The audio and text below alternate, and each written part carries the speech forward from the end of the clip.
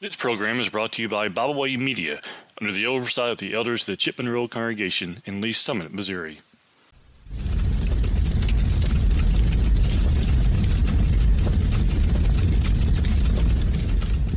Thank you for joining me today for our devotional here at the Fireside.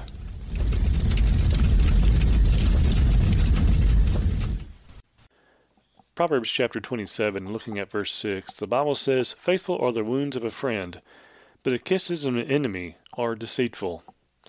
I think about this in very simple terms. A friend will tell you things that you need to hear, even if you don't want to hear them or don't like what they say.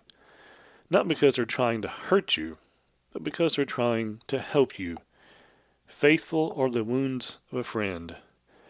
A friend also doesn't go around to correct you all the time and trying to make you feel like you are less than them or that they are superior to you. But a friend will tell you things that may not feel great, but if they are the truth, and friends, we need to listen. He goes on to say in verse 6, "But the kisses of an enemy are deceitful." There's nothing beneficial about someone who says nice things to you, but doesn't really mean them. I heard the phrase when we were living in a different location, heard the phrase, a backhanded compliment.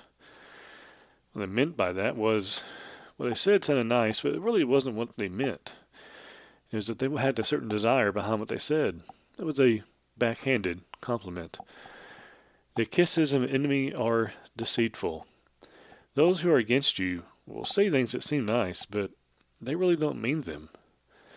Say things kind of with a tongue-in-cheek kind of thing, a sarcastic way.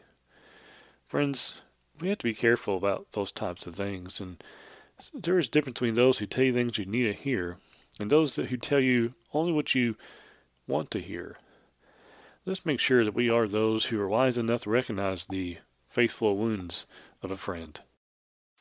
We thank you for listening today. We hope you enjoyed this program. You can find out more about Bible Way Media by visiting our website, biblewaymedia.org. You can find all of our podcasts on all major podcast platforms. As always, we thank you for listening.